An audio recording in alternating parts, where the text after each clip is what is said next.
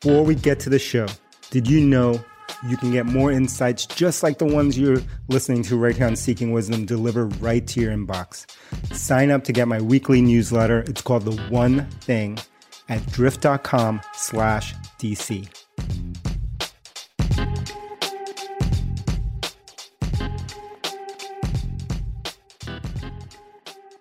All right, we're back with another episode of Seeking Wisdom. This is going to be an uncomfortable episode because I am a fanboy of the two people that we have as guests here. They're going to feel like they're rock stars, and I'm a young teenage fanboy right here. And so I want to welcome Colin and Bill, authors of Working Backwards. And if you listen to this podcast, you know I've been singing the praises of this book. I've been waiting for this book for a very long time. And so welcome to the show, guys. Oh, thank you for inviting us. Thanks for having us. Be here.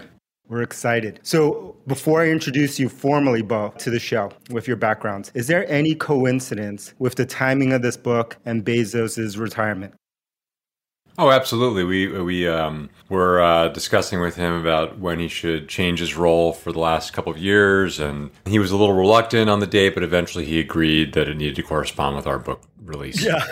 To celebrate your book. I just thought it was funny because for so many years, I have been trying to scour and piece together different legends of how Amazon worked internally, and nothing had come out. And it was very hard to find information. And then all of a sudden, Bezos announced his movement to executive chair. Your book comes out. Wilkie's on lots of podcasts. I'm like, what's going? Like everything's coming out all of a sudden. Obviously coincidence, but I thought it was funny.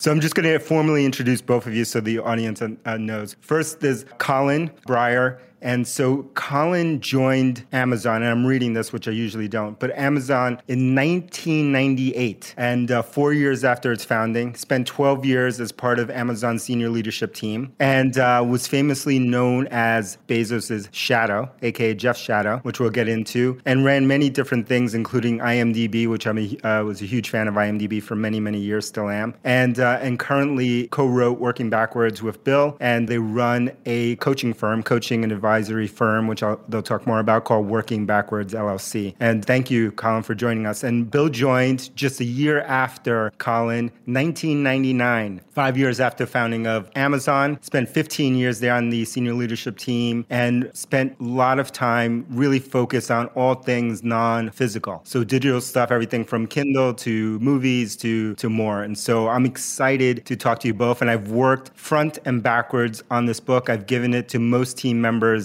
at Drift, and I've been a big recommender of this book. So thank you both for joining us. Thank you, and thanks for recommending the book. Oh, I love it. So how long ago did you two start working on this idea for a book? And why did you think you needed to write a book?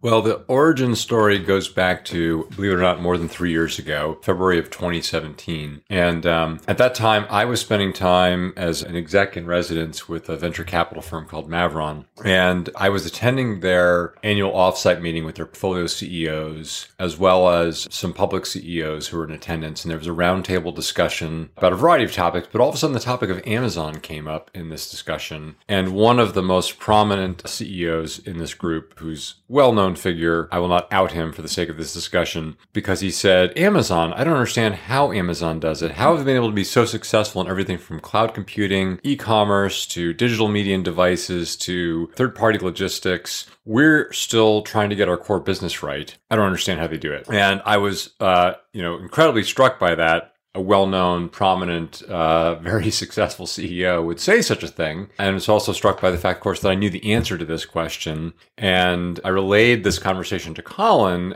shortly thereafter. We were actually on a vacation together where our families are friends, our kids are the same age. And apparently we were in the kitchen. I was cleaning up the kitchen, and I mentioned this. And I said, we know the answer to this question. It can be distilled to a bunch of repeatable processes. And no one knows this. There's no information out there in the wild. You can't find this on a website. And I said, we should write a book to answer this question. I think I said I should write a book. And then Colin said, yeah, I agree. We should write a book. And he totally horned in on my project from that moment on.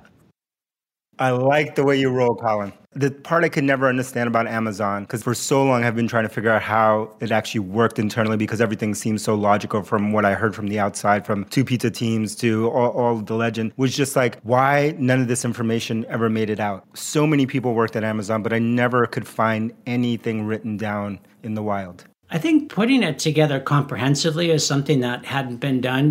Bill and I, we had seen blog posts or, people talk about one or more processes, and it was really just their view of how they used it at Amazon. And that's why we realized there was something there. If you put everything together, it really describes some advances in management science that Amazon has created. And you looked at holistically, it is something that small organizations and large organizations can do. And then the other thing is that both Bill and I were lucky enough to have been in the room and participating and making actually a ton of mistakes with these processes as they were being developed. We described them as fully formed in the book, but none of them started out that way. There was a journey to get there. And when I was working with Jeff Bezos as his technical advisor, we were creating these processes to solve very specific problems that we were experiencing at that time. And, often, for the Kindle example, for example, Bill was on one side of the room trying to figure out how to write a PR FAQ document. And I was on the other side with Jeff, with his TA coming in and reviewing that and then moving over to AWS. So we just had a unique insight. And,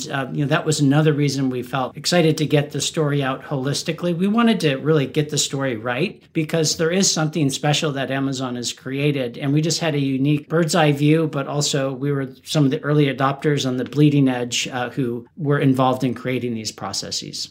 I love that you brought up the PR FAQ because I cannot tell you how much of my life energy I have spent trying to reverse engineer, understand how that worked within Amazon. And maybe you can talk more about what the PR FAQ is for people, but I could never find a real example of how it worked. Obviously, I understand it in concept, but how did it actually work? How did it evolve? How did you stay true to it and not give in, right? Which is the easiest human tendency to go backwards to a presentation format or something else. How did you not compromise? How did it actually work in practice?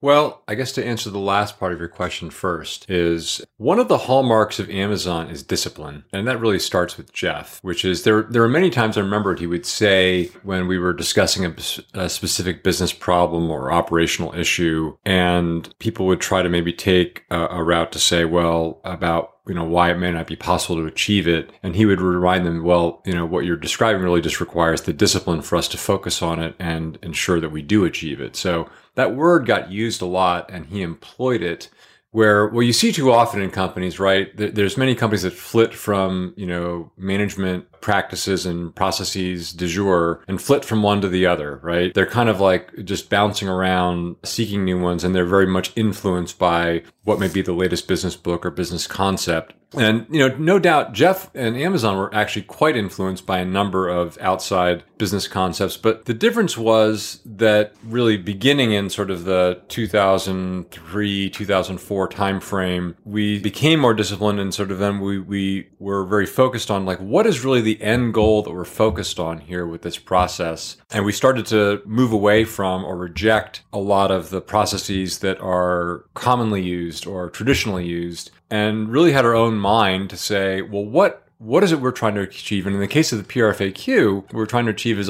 how do we make sure that when we're developing a new product, we stay relentlessly focused on the customer? Because in fact, if you look at how we started out and how most companies did it at that time, those processes didn't involve much focus on the customer. It involved a lot of coming up with different, if you were, as we were thinking about entering the digital media business, we would say, okay, so what's the size? What does Gartner say that digital music will be in 5 years? And what market share should we have of that, and what will a P&L look like, and how should we negotiate with the record companies, et cetera, et cetera, et cetera. Or maybe we'd perform a SWOT analysis and look at our strengths and weaknesses, the opportunities, the threats. And in none of this would the customer actually come up. And so where we really became how these processes came about was Jeff being tenacious about a specific end goal. In this case, how do I stay focused on the customer when I'm thinking about developing a new product? And we iterated over time. The press release turns out to be the ultimate way to do that because you cannot help but focus exclusively on why this product would appeal to a customer or not when you're writing a press release, because that's the audience. And it also proved to be an incredibly simple tool. It's not heavyweight. Anyone can write a one-page press release. Anyone. Writing a really good one that actually really captures a true customer problem and a great feature that solves that problem is hard, but anyone can do it. Whereas certain other methods of designing products, like building a prototype, making a design, require specialized skills and are time consuming. So long story short, it was really just about having that relentless focus on what's the goal. And then, as Jeff would say, stubborn on the vision, flexible on the details, iterating until we get to the right long-term vision. And I just add that the long-term is really important there, combined with the discipline, and then be willing to try and invent new things. Even if everyone else uses slides, we realized, well, narratives are actually a better decision-making tool. Writing memos, because for a number of reasons, it's a harder path. It's harder to write a 6-page memo than it is to throw some slides together. That's one example of choosing the harder path. It may take you a while to get started, but you'll eventually be able to make better decisions across a wider variety of businesses. Another quick example is with metrics. We've come across companies who say, well, our executives want high-level summaries of how the business is running. At Amazon, we inverted that, and we said, for the same investment in the executive team's time, how can we put as much information in a digestible format by looking at controllable inputs for that 1 hour of weekly business review or executive time? And it's harder to figure that out, and it's harder to have the discipline to look at that every week. But those are just the PRFAQ narratives and metrics are 3 examples where Amazon chose the harder path in the short term, but it unlocked a ton of value, and it actually speeds you up once you start operating in that manner. You said an interesting word to me that I'd love to double click on, which is controllable input. So controllable. What do you mean by that? So once you have your company goals, be they free cash flow or share price, you don't have control over in any short-term time horizon. So what you need to do is you need to back up from that and say, what are the set of activities that we have control over that if we do those things right, will generate the desired direction in the output metrics that I named before. You can think of a company as like a process. You know what the output of the process has to be, but the way you get there is you focus on the other side of the inputs and the knobs and dials that you have control to finely tune this machine. And so for Amazon, the big categories, it's the Amazon flywheel, and we're talking about the retail business. It's really price, which is all about how can you lower your cost structure to be able to afford lower prices. Selection, how can you, on a metronome, add more and more categories and products to your catalog that are available for sale. And then convenience, which is, a lot of it is easy to find products, but then also really click to deliver. When a customer decides to buy something, how long does it take to show up on their door? And so Amazon realized that if you focus and get those things right, your customers will reward you with their trust and their hard-earned dollars, and your business will grow, and the share price will appreciate. But you can't focus on the share price. You need to have a detailed set of metrics. I outlined 3 broad categories, but if you were to look at all of the individual metrics that you have to get right in order to do that, that's a long list, and you look at those every day and every week. And you have to have faith that once you do those controllable inputs in the right way, that it will yield the right outcome in your business. You both mentioned, the word discipline, and I love to talk more about that, because that's the part I could never figure out as an outsider. And, the idea of building around the customer is something I've been fascinated with ever since the early 2000s when I read Made in America by Sam Walton, and I became obsessed with it, which I bought on Amazon, by the way, very, very early 2000s. Became obsessed with that, or some of the PRFAQ or some of the controllable inputs that you're talking about. They're all things that are simple to understand. They're logical, they're rational, but they're not easy to actually implement. The discipline part is almost the impossible part. It's almost like, how do you lose weight, stop eating and move more? That's yeah, I understand that, but no one can do it. What made it possible within Amazon to have that long-term vision, have that discipline, especially in the early years when, you guys were there in 1998, 99, and then you saw the run up, and then the world fell apart, including Amazon stock in the early 2000s. How did you maintain discipline during those times? Well, first of all, I would say I wouldn't submit, and Colin may disagree with me, but I would say in many ways, Amazon was not a terribly disciplined company in those early years. It was like most startups where we were growing in a million different directions, and we really didn't have a lot of great processes and controls. And, for example, the year I showed up in 1999, we exited the year with, excessive amounts of inventory relative to the sales turns the sales that we had. We had, I can't remember what it was, but there was some of the sort of the cardboard corrugate or one of the elements we needed to ship products. We had like a mountain of it in one fulfillment center, like way more than we needed because people didn't know how much to order. We were just trying to hold on to, for our dear lives, the runaway train of demand. So it really wasn't that. So to be clear, this is an important point because it's not as if Amazon was like Athena that was born out of Zeus's head fully formed. We went through all of the, awkward growth stages that any growth company goes through. Where we were successful is that I'd say, we transitioned in the 2000s, the early 2000s, and probably most notably starting around 2003 to start to build out and establish some more of our own processes. And in some cases, early on, we'd actually, started to implement processes from other companies. Colin will remind me of the exact date, but it was around 2001 when we started what's called the NPI process of the company to try to plan out how now we have so many different divisions and groups. We have international. How are we going to plan out the work across this now complex company? And we adopted a process from GE, or a simplified version of it. And, we ended up rejecting that process and rejecting that method of doing really deep communication and collaboration, and went in a different direction with initially two pizza teams, then later single-threaded separable teams. So it's really we started to go down this path, and we're actively seeking. We had a problem. The problem was the company was big. It was growing fast. We were in many countries, many businesses. So how are we going to effectively manage this? But how do we maintain our customer focus? And how do we maintain our agility and ability to continue to innovate? And so those are really the parts where, because we wanted to maintain those things, some of the off-the-shelf management practices that were out there did not actually enable companies to maintain those two things. And so we sought to make changes. And part of it is fostering a culture that allows that to happen. At Amazon, we said often a lot, you don't let defects travel downstream. So if you notice something that goes wrong, you need to make sure it gets fixed, because if an error happened, it's usually a process error, and it will happen again, and it probably will happen again. You double in size, it's going to, the magnitude only increases over time. So actually today is the cheapest time in the history of the company to fix that defect. And so you have to, and it's hard when you want to do all these great things, but you realize, well, here's something that's not impacting a ton of customers, but I need to go fix it. And we found usually when you go back and fix those, you find a lot of other causes or,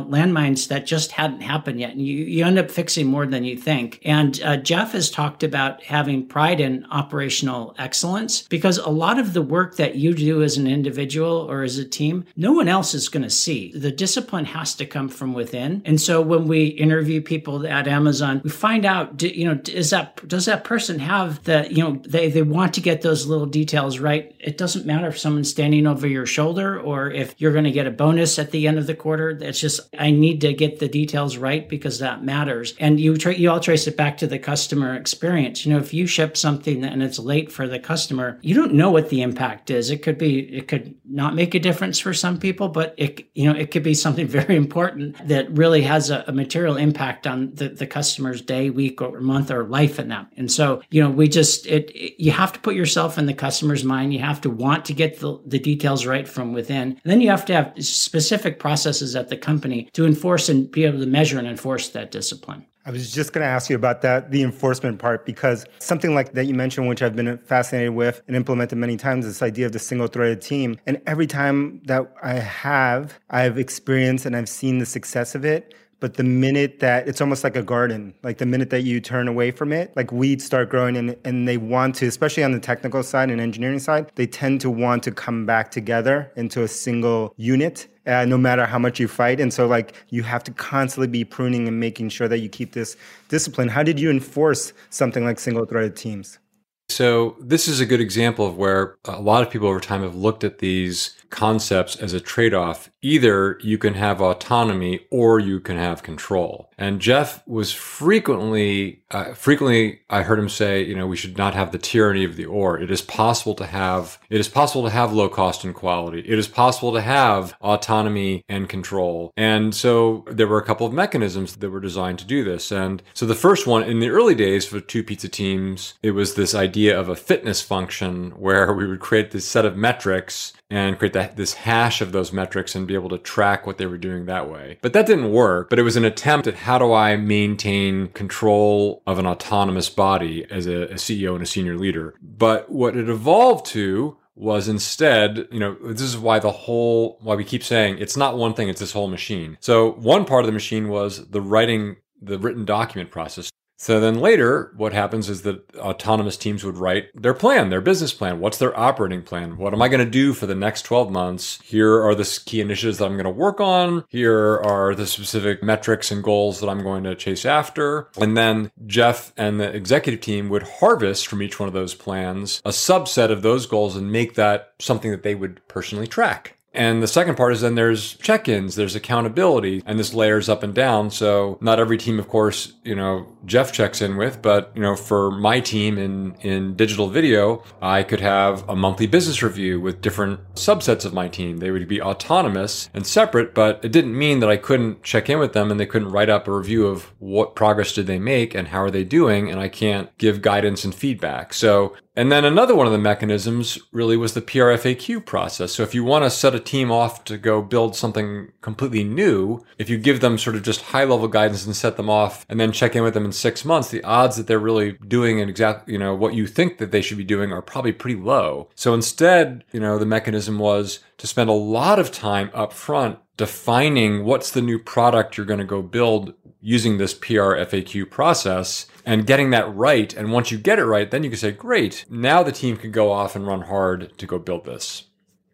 Yeah, that's a great answer. The only thing I would add is that there's no perfect org chart and org structure. So if, whatever your org structure is, you want to optimize for the strengths of that. But then if you want to share what people learn across orgs, you have to just have some processes. If you want data scientists who are spread out through the company to be able to share, advances in machine learning or data science, you have to put that in place, but it can be independent of the org chart. So sometimes people focus a little too much on the org chart. It's really the autonomy and control and capabilities of those single-threaded leaders that matter the most. And you mentioned a couple of times, Bill, you mentioned the word mechanisms. Can we double click on mechanisms? Another area that I became obsessed with, mechanisms, or at Bridgewater Associates, Ray Dalio call it machines. Like, what is this idea of mechanisms at Amazon? Well, there's a saying at Amazon, good intentions don't work, mechanisms do. So when something goes wrong, one of the things that we asked at Amazon is, well, what caused that? And you can go through the 5 why process that we get from Toyota, but it's not the answer, well, we'll try harder or we're going to just make sure it doesn't happen again. That's an example of good intentions. And those don't work, mainly because people are already trying pretty darn hard and they had good intentions going into it. So you're not actually asking for any change in behavior. And usually what happens is well, first of all, you need to ask, well, why did this error or defect happen? And what do we need to change? What process or do we need to change in the company in order to prevent that from happening again? And so a good example is we had voice of the customer, voice of the seller, voice of the developer. A group would bring problems that are one or more of our subsets of customers had, and they were very, very painful to read about how you let down those customers' lives that day. And they're not afraid to tell you, listen, this is what happened. I couldn't get, my credit card was locked and I couldn't go buy, medicine for my kids. And you listen to that and you think, I can't believe this happened. But then the next step is you say, okay, well, what specifically do we need to fix or change? It could be software, it could be a process, or it could be someone's not appropriately trained, to handle the job. And so that's where it's not solved until you've actually implemented a specific mechanism to do so. And what's the difference to you between a mechanism and a process in the way that most companies think about a process? I don't think that there's any difference. I think mechanism is just a different word for a process. So the point is, anytime as we work with companies in the early stage and, they have less experience. And to me, anytime you hear a CEO or a leader complaining about, XYZ problem keeps happening or there's this problem, and the root cause of that is not probably some person or the org structure. It's simply that they don't have a process. They haven't gone upstream to think about, well, why is that really happening in the first place? And what process or mechanism do I really need to put in place to prevent that from happening again?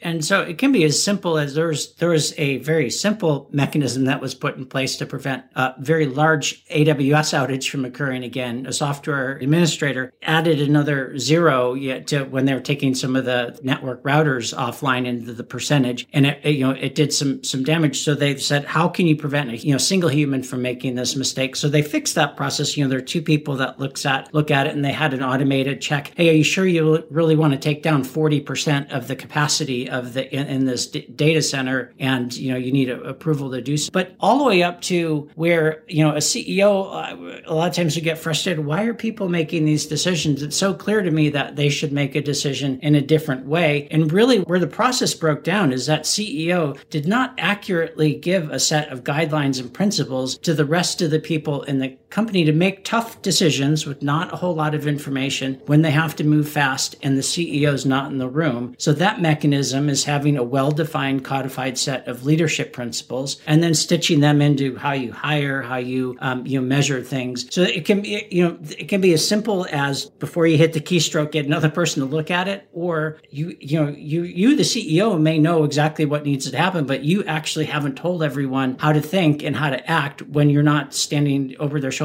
or in the room. And so you need to put in a mechanism to make sure that everyone in the company operates from that same set of first principles. Did you have to fight this tension between this single-threadedness, distributed model, and ever having the feeling or hearing from people that we have too many processes, we have too many mechanisms, we have too many, it's hard to maintain some agility in the company? All the time. And, this is where, as Bill mentioned, being stubborn on the vision and flexible on the details. Sometimes you do have too much process. So Bill mentioned the NPI, New Project Initiative process we brought in from GE and modified it. We tried that because we wanted to prioritize, a bunch of global and, cross-functional projects, but we realized it was too heavyweight, and we were listening to people and there was feedback. And so we came up with something simpler, which evolved into two pizza teams and single-threaded leaders. So yeah, no company is perfect, and you always have to be curious and also willing to admit that you're wrong, that you made a mistake. It's actually quite liberating if you can think about that, because then you realize, then you can fix something and actually get better. If you say, no, this is the process, and you get too focused on the process versus what is the outcome we're trying to achieve, that's where you get to, your focus is the process itself, which isn't the outcome. Yeah, the way you can figure that out is if you were to parachute in and talk to, middle managers about a certain process, and if they describe ways in which they basically are trying to game it to win it, exactly. right? That's if they describe here are my tricks to win this process, then the process is too much or wrong and needs to be edited. I'm sorry, Phil. I can't tell you how many times all of us have had that happen, to come in and there's just like this wild gamification that's happening. That's like, what is happening? This is craziness. So you have Amazon, you have what you learned there. I understand the leadership principles and I understand that ethos. How do you localize a lot of these mechanisms for like a new employee to come into a group? There's a whole set that has to cascade below the leadership principles. Where did those live? How did those get codified? So new people coming into Amazon, the more experienced they were, frankly, the more challenging it was for them to learn how to be successful and operate within Amazon, because the way we operated was so different than most companies. Probably less so if you were a software development engineer, but if you were a traditional quote unquote business person, it felt very jarring and different. When you start to have to write documents and you realize that a lot of decision making in business oriented companies is actually about, winning arguments and opinion. And at Amazon, it was much more about truth seeking, sharing facts broadly, and through a process of writing and discovery, like arriving at truth. And that is very different than a lot of companies and cultures. So what I found is that the longer I was at Amazon, the longer I stayed at Amazon, and the more, senior people I brought into the org, the more time I was spending coaching, teaching about our principles, about our processes, and, how to enable, these people to become successful then. And that's partly why this is what we do now, because I realized that this is how I'm spending 80% of my time inside Amazon. And it wouldn't be cool if I could now help the next generation business leaders at a variety of companies outside of Amazon. Now that you've gone through this experience and you've started working backwards and now you're helping other companies, I would imagine by definition, all of those companies are smaller than Amazon. How do you, maybe they're not, but like I would imagine they are. How do you translate some of the things that worked or the things that worked at Amazon that you think are core? How do you incorporate those into an existing company that may be smaller, maybe have a different set of constraints? How does that process work today for you?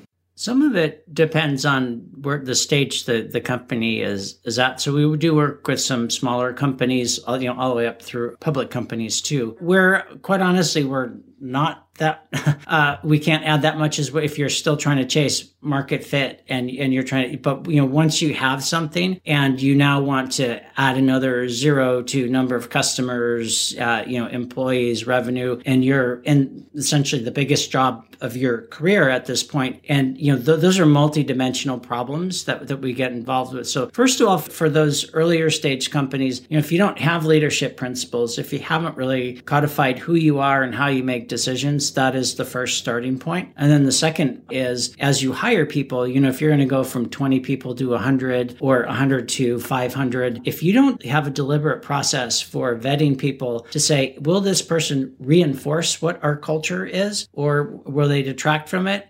They're probably going to detract from it. So when you go from 100 to 500, you'll look back a year later and you'll say, this company is just not what it used to be. It's not what we're about. And really the cause of that was that you didn't have that you didn't have the very clear definition and then a deliberate process to go, attract people who reinforce those, who you want to be, because each company is unique. And so that's the first part for smaller ones. But for, larger organizations, it's really, where are their pain points? These processes we described were very specific solutions to very specific problems that companies have. So, we don't go in and try to make every company like Amazon. We try to understand what's going well at the company so we don't mess with it and you don't tinker with it. If that's going well, don't break it and don't mess with it, but then figure out what are the key problems. And quite honestly, some of them they sound simple, but they're hard. Like as a new executive, how should I be spending my day? As a CEO, I just got a big Series D funding and I am overwhelmed with meetings and I don't know where to focus my time. And,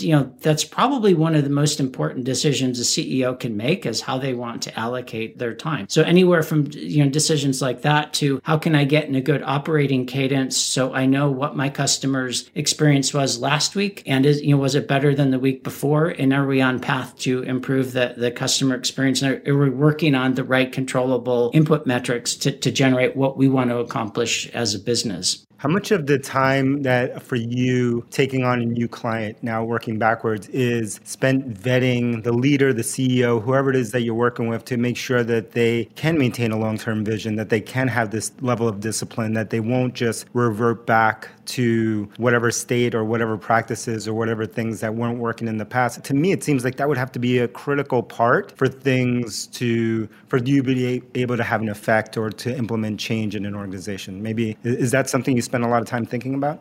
I think it's a great question. And one of the ways that we approach this is that in many cases, we start off with a company where we focus on working with them for, say, a window of 3 months to get started so that we both get to know each other. And, that way we can figure out if there's a great, long-term, from their point of view, are we going to be helpful to them for the long term? And vice versa, do we think that we can be helpful to them? Or is there a good fit and a good match? It seems like it would be a hard one. I think one of the things I always repeat is simple, not easy. Like that most things are simple, but not easy. Like on the face of it, it seems simple to implement some of the things that we're talking about because they're logical, they're rational, you can understand them. But like it's human behavior to kind of revert or to go back to consensus thinking or go back to whatever practice that you have. Yeah, it's no different than it's like a marathon. Like it's pretty straightforward. Like I can give anyone a training plan for how to do it. And the first week is probably pretty easy for everyone. The hard part is like week 6 or 5 when it hurts and there's like you're tired and you have to go do that run today and can you make yourself do it? And that's to me is the definition of discipline, is that you can find that mental discipline to do it. Yeah, and it appears in all the processes. I just interviewed someone. I need to write a very thorough set of feedback to my peers so we can evaluate whether this person is a great candidate for the company. But I've got another 3 meetings coming up. Like, how do I find the time to really make to write this feedback? It's conceptually easy, but you just have to devote the time and the focus on that because, it's important. And I just picked that as in one random area, but that's an example of just the discipline and the pride in your operational excellence, to get the details right. If you have to keep hounding people with that, then that's probably not the process for your company. There are different ways to build great companies. And, we think this is worthy of study. And for the companies that do want to adopt this, we're happy to work with them. But if they don't, that's fine too. If they want to go another route, the only thing I would encourage is pick a method. That's probably the most important thing. And so even if we don't end up working with them long term, we encourage them to, well, here's something that you can improve on. Pick on how you want to do this and focus on what that solution is. With the companies you work with now and given your experience, how do you think about hiring now? Like it seems like so much of it had to be baked into for it to scale into the hiring process. I don't know exactly what techniques you use or how you kept that. I mean, I know of the concepts of, and I've read a million things about bar raisers and things like that, but how do you think about advising companies now around their hiring practice? One thing is obviously forcing detailed reviews, like you mentioned, Colin, but how else do you think about it when you advise them? Well, this is actually one of the parts that I think is, in fact, one of the most straightforward and easy ones to apply. And there's really 2 parts to it. Part 1 is actually establishing real leadership principles for your company that are, well-crafted, valid, that really reflect where you are as a company, in addition to a bit of where you want to go, and that they really reflect and define what does role model leadership look like inside your company, and what are the lenses through which you should make decisions in your company. So one of the things that people probably early in their career really don't get is how different companies are, and that a single individual that can be wildly successful at a company like Google could be spectacularly unsuccessful at a company like Starbucks or maybe even Amazon. Like, it depends so much on, and that finding the job search process is an important two-way thing. It's just as important for the candidate to find the company where they will be successful as it is for the employer. And too many people focus on just functional skills. And that is, so that's sort of the minimum, which, and those are actually not that difficult to ascertain for the most part. The more challenging part to ascertain is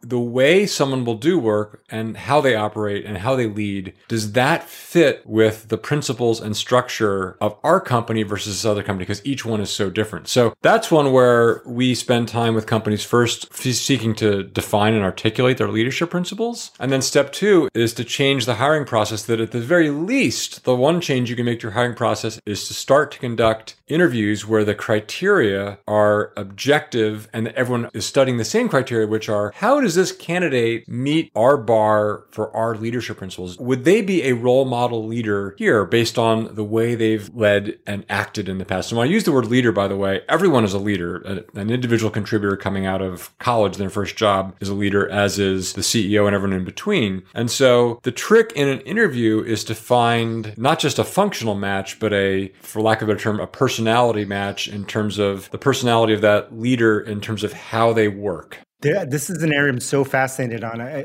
felt like for all my hiring in the past that really there were only 2 dimensions that I would evaluate on and that most people would. There's the one that you mentioned, which is the quantitative stuff, then that's easy. The hard skills, and it's very easy to test for hard skills, especially the closer you get to engineering or those kind of disciplines. And then there's the other one, the kind of qualitative of the qualitative kind of stuff. But then there was this hidden third dimension. And, in the way that you described, how close are they and how do they make decisions? How close are they to the leadership principles of this company versus the context that they may have operated in and been successful in other companies. And I thought this third part was actually the most critical part, that it's very easy to look at quantitative stuff. It's very easy to get romanticized on the qualitative stuff about a person and how they fit within a team and are they, quote unquote, a cultural fit and all those kind of things. But there was this context part that was actually the most important part. And so it sounds like for you, it first starts with the leadership principles, defining those, making sure, and you use you emphasize the word real, which is an important thing in leadership principles. Are they real? And then that's how you're kind of backfitting. That's how you're testing whether someone would be a great leader within this specific context versus the others they operated in. Is that correct? Yeah, and you have to know how to test. Going into the interview, here are the 2 leadership principles. I am responsible for vetting the candidate, and I know going into the interview what are the sets of questions I'm going to ask, and I have the experience to know when to probe deeper if I didn't get an answer that didn't yield the right information that I need. So yeah, when people say a good culture fit, I usually ask, what do you mean? Because that is it could be a vacuous statement, or there could be a lot of information you can unpack behind that. But, a culture fit in and of itself doesn't give any information to the rest of the interviewing panel. You could say this person is customer obsessed in this way, or long-term focused, or they're inventive because they created these 3 things outside of their day job. And so I know that they have an inventive, curious spirit. And that rolls up into, are they a good culture fit? But you have to go down to that next level of detail and make a deliberate assessment in order to come up with that conclusion. Yeah, like a common mistake I've encountered when people are trying to test for cultural fit is they'll ask a question about, like, why do you want to work at this company? Which is not the worst question in the world to ask. By the way, it should only be asked once by the recruiter or the hiring manager well in advance of actually bringing them in-house. And it should never be asked by every single person on the loop in-house. It's a dumb waste of time. Why would you have 6 people all ask the same question? And number 2, they'll have one canned answer, which can be based off of their clever study of the website or talking to a few people that then will sound, oh, they really understand our company and our culture. But the fact that they've been able to rehearse it doesn't tell you whether they're actually a good culture fit. The only way you can figure out if they're a good culture fit is to then use behavioral interviewing techniques to get examples from their past work to find out, well, how have they worked in the past and how does that relate to our leadership principles? The other area where companies make mistakes is that I see they haven't really actually codified or agreed on what their culture is. So if you have 6 different people interview the candidate, they'll have 6 different ideas of what their company's culture is in the first place. So not only do they not have agreement on what the culture is, but then they don't actually have the right tools to figure out whether the person is a match for their culture. And that started by auditing and just being maniacal on the interview process itself and making sure that you had a system to ensure that, or a mechanism, to use your terms, that you couldn't repeat questions. To be completely literal, the interview process at Amazon, if you come in and you have 6 interviewers, there are 14 leadership principles. Each interviewer will be assigned 2 or 3 of the leadership principles, and they will interview the candidate about those principles and virtually nothing else, because that's their only job, is to determine, does this candidate meet our bar for those principles? And by the way, they've gone through specific training that helps them understand, well, there are many mechanisms to help people understand what the Amazon leadership principles in great detail. So what do they mean? And B, how do I actually interview someone to find out whether they are a fit for that or not? And then the debrief meeting that happens, which is they have to take notes and document the interview, which is not typical in most companies. They have to attend a debrief meeting every time, which is also not typical. And in the debrief meeting, the objective criteria that are discussed are, okay, we're going to decide about this candidate based on how they stack up on all 14 of the leadership principles. And now we have objective data because each one of you had specific data to go collect. We're going to put it all together, look at it, and make a decision based on those data. And is there a mechanism in that meeting to prevent consensus thinking? Of course, you have the objective data, people to talk themselves into wanting to hire this because they heard Colin's great, example of how they embodied, principle 7. How do you prevent that from happening? Is that where the concept of the bar raisers came? That is the bar raiser's job, is to run the debrief meeting and to help the hiring manager make the right decision. And if you abstract this process, what we tried to do with bar raisers was take the individual person out of the process and make sure that if you put trained people in, it still is going to work and it's going to get better the more you do that. Because there are some people, quite honestly, who are just inherently great interviewers. And with a small company, it's easy to say, okay, these 3 people are going to interview the candidates coming in because they're great at assessing talent. Well, they're 168 hours in the week. And if you want to hire 100 people, you can't rely on those 3 people. So you have to take the person out of that process and make sure that you have the appropriate training, checks and balances, and then feedback loops that go in there. And a great feedback loop in the bar raiser process is that debrief meeting, because you get to not only assess the candidate, but you figure out, how did you get this information out of the candidate? I was trying and I couldn't find that. What questions did you ask? A lot of that happens at the debrief meeting. Some companies, when they make the hiring decision, they'll just read. It'll be the hiring manager and someone from HR, the recruiter, just reading the feedback, if there is written feedback, or looking at the votes. And then the hiring manager decides, do I want to hire this person? This debrief meeting is an important feedback loop. Everyone's a better interviewer coming out of each and every debrief, because I learn something or I teach something in pretty much every debrief. So the more that you go through this process, the better it gets. It's scalable because you just keep the ratio of bar raisers to the number of interviews and candidates in lockstep, so you can add more bar raisers. And the other thing is, we tried this in one department at Amazon. It was the product development group. This was in 1999. There were 20 initial bar raisers, and it worked so well that other groups just started to adopt it. And that's a sign of another good process. It's not a stick approach, it's a carrot approach, because quite honestly, the hiring managers realized, this is going to help me build my team faster and attract higher quality people. And so it just started to spread through the company. And then we eventually mandated for all the salaried positions. It is required, but it wasn't. That was a non-controversial decision at that point, because you said, yeah, it's great. So we should just instrument our recruiting pipeline and hiring process to just implement bar raisers. So, there are a couple of things, I think, notable lessons above and beyond recruiting about the bar raiser process itself, and how and why Amazon adopts some of these scalable, repeatable processes that have this nice fractal quality. The bar raisers works for 15-person company, and it works. Amazon has 1.3 million employees as of last week. It's probably a lot higher, so it works for that company size too. And it's the same process. So is that an important tool that you bring to companies that you work with, this idea of the bar raiser or something equivalent? It is if they want it. We are not salespeople. You're not spreading gospel. We are, if they have read our gospel and they say, I want that. I have, and I want to adopt your gospel. And as you say, great, I want to adopt your gospel, then great. This is getting too weird for me. I have a jar of Kool-Aid here. But we do not, we are not missionaries. I'm joking. Yeah, that's amazing. Well, it's been fascinating talking to both of you. I could talk to you forever, but you two would be bored talking to me all day. Where can people follow you online? I'm fascinated by your work, fascinated by your book. I will gift this book to many, many people this year and in subsequent years. Thank you for this great book. Well, and thank you for having us on the podcast. People can find more out about what we do it's just workingbackwards.com, all one word. And so that's our website where we talk a little bit more about the concepts in the book, what we do. And we're putting more and more content up, to supplement what's in the book. That's coming up, but we're still working on that too.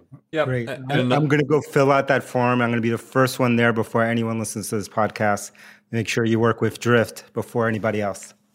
Awesome. Thank you both. And if you like this episode was groundbreaking. We are the universe's only 6-star podcast, but this was an 8-star worthy episode. Thank you, Bill, and thank you, Colin, for joining us today. Cheers. Thanks. Thanks, guys.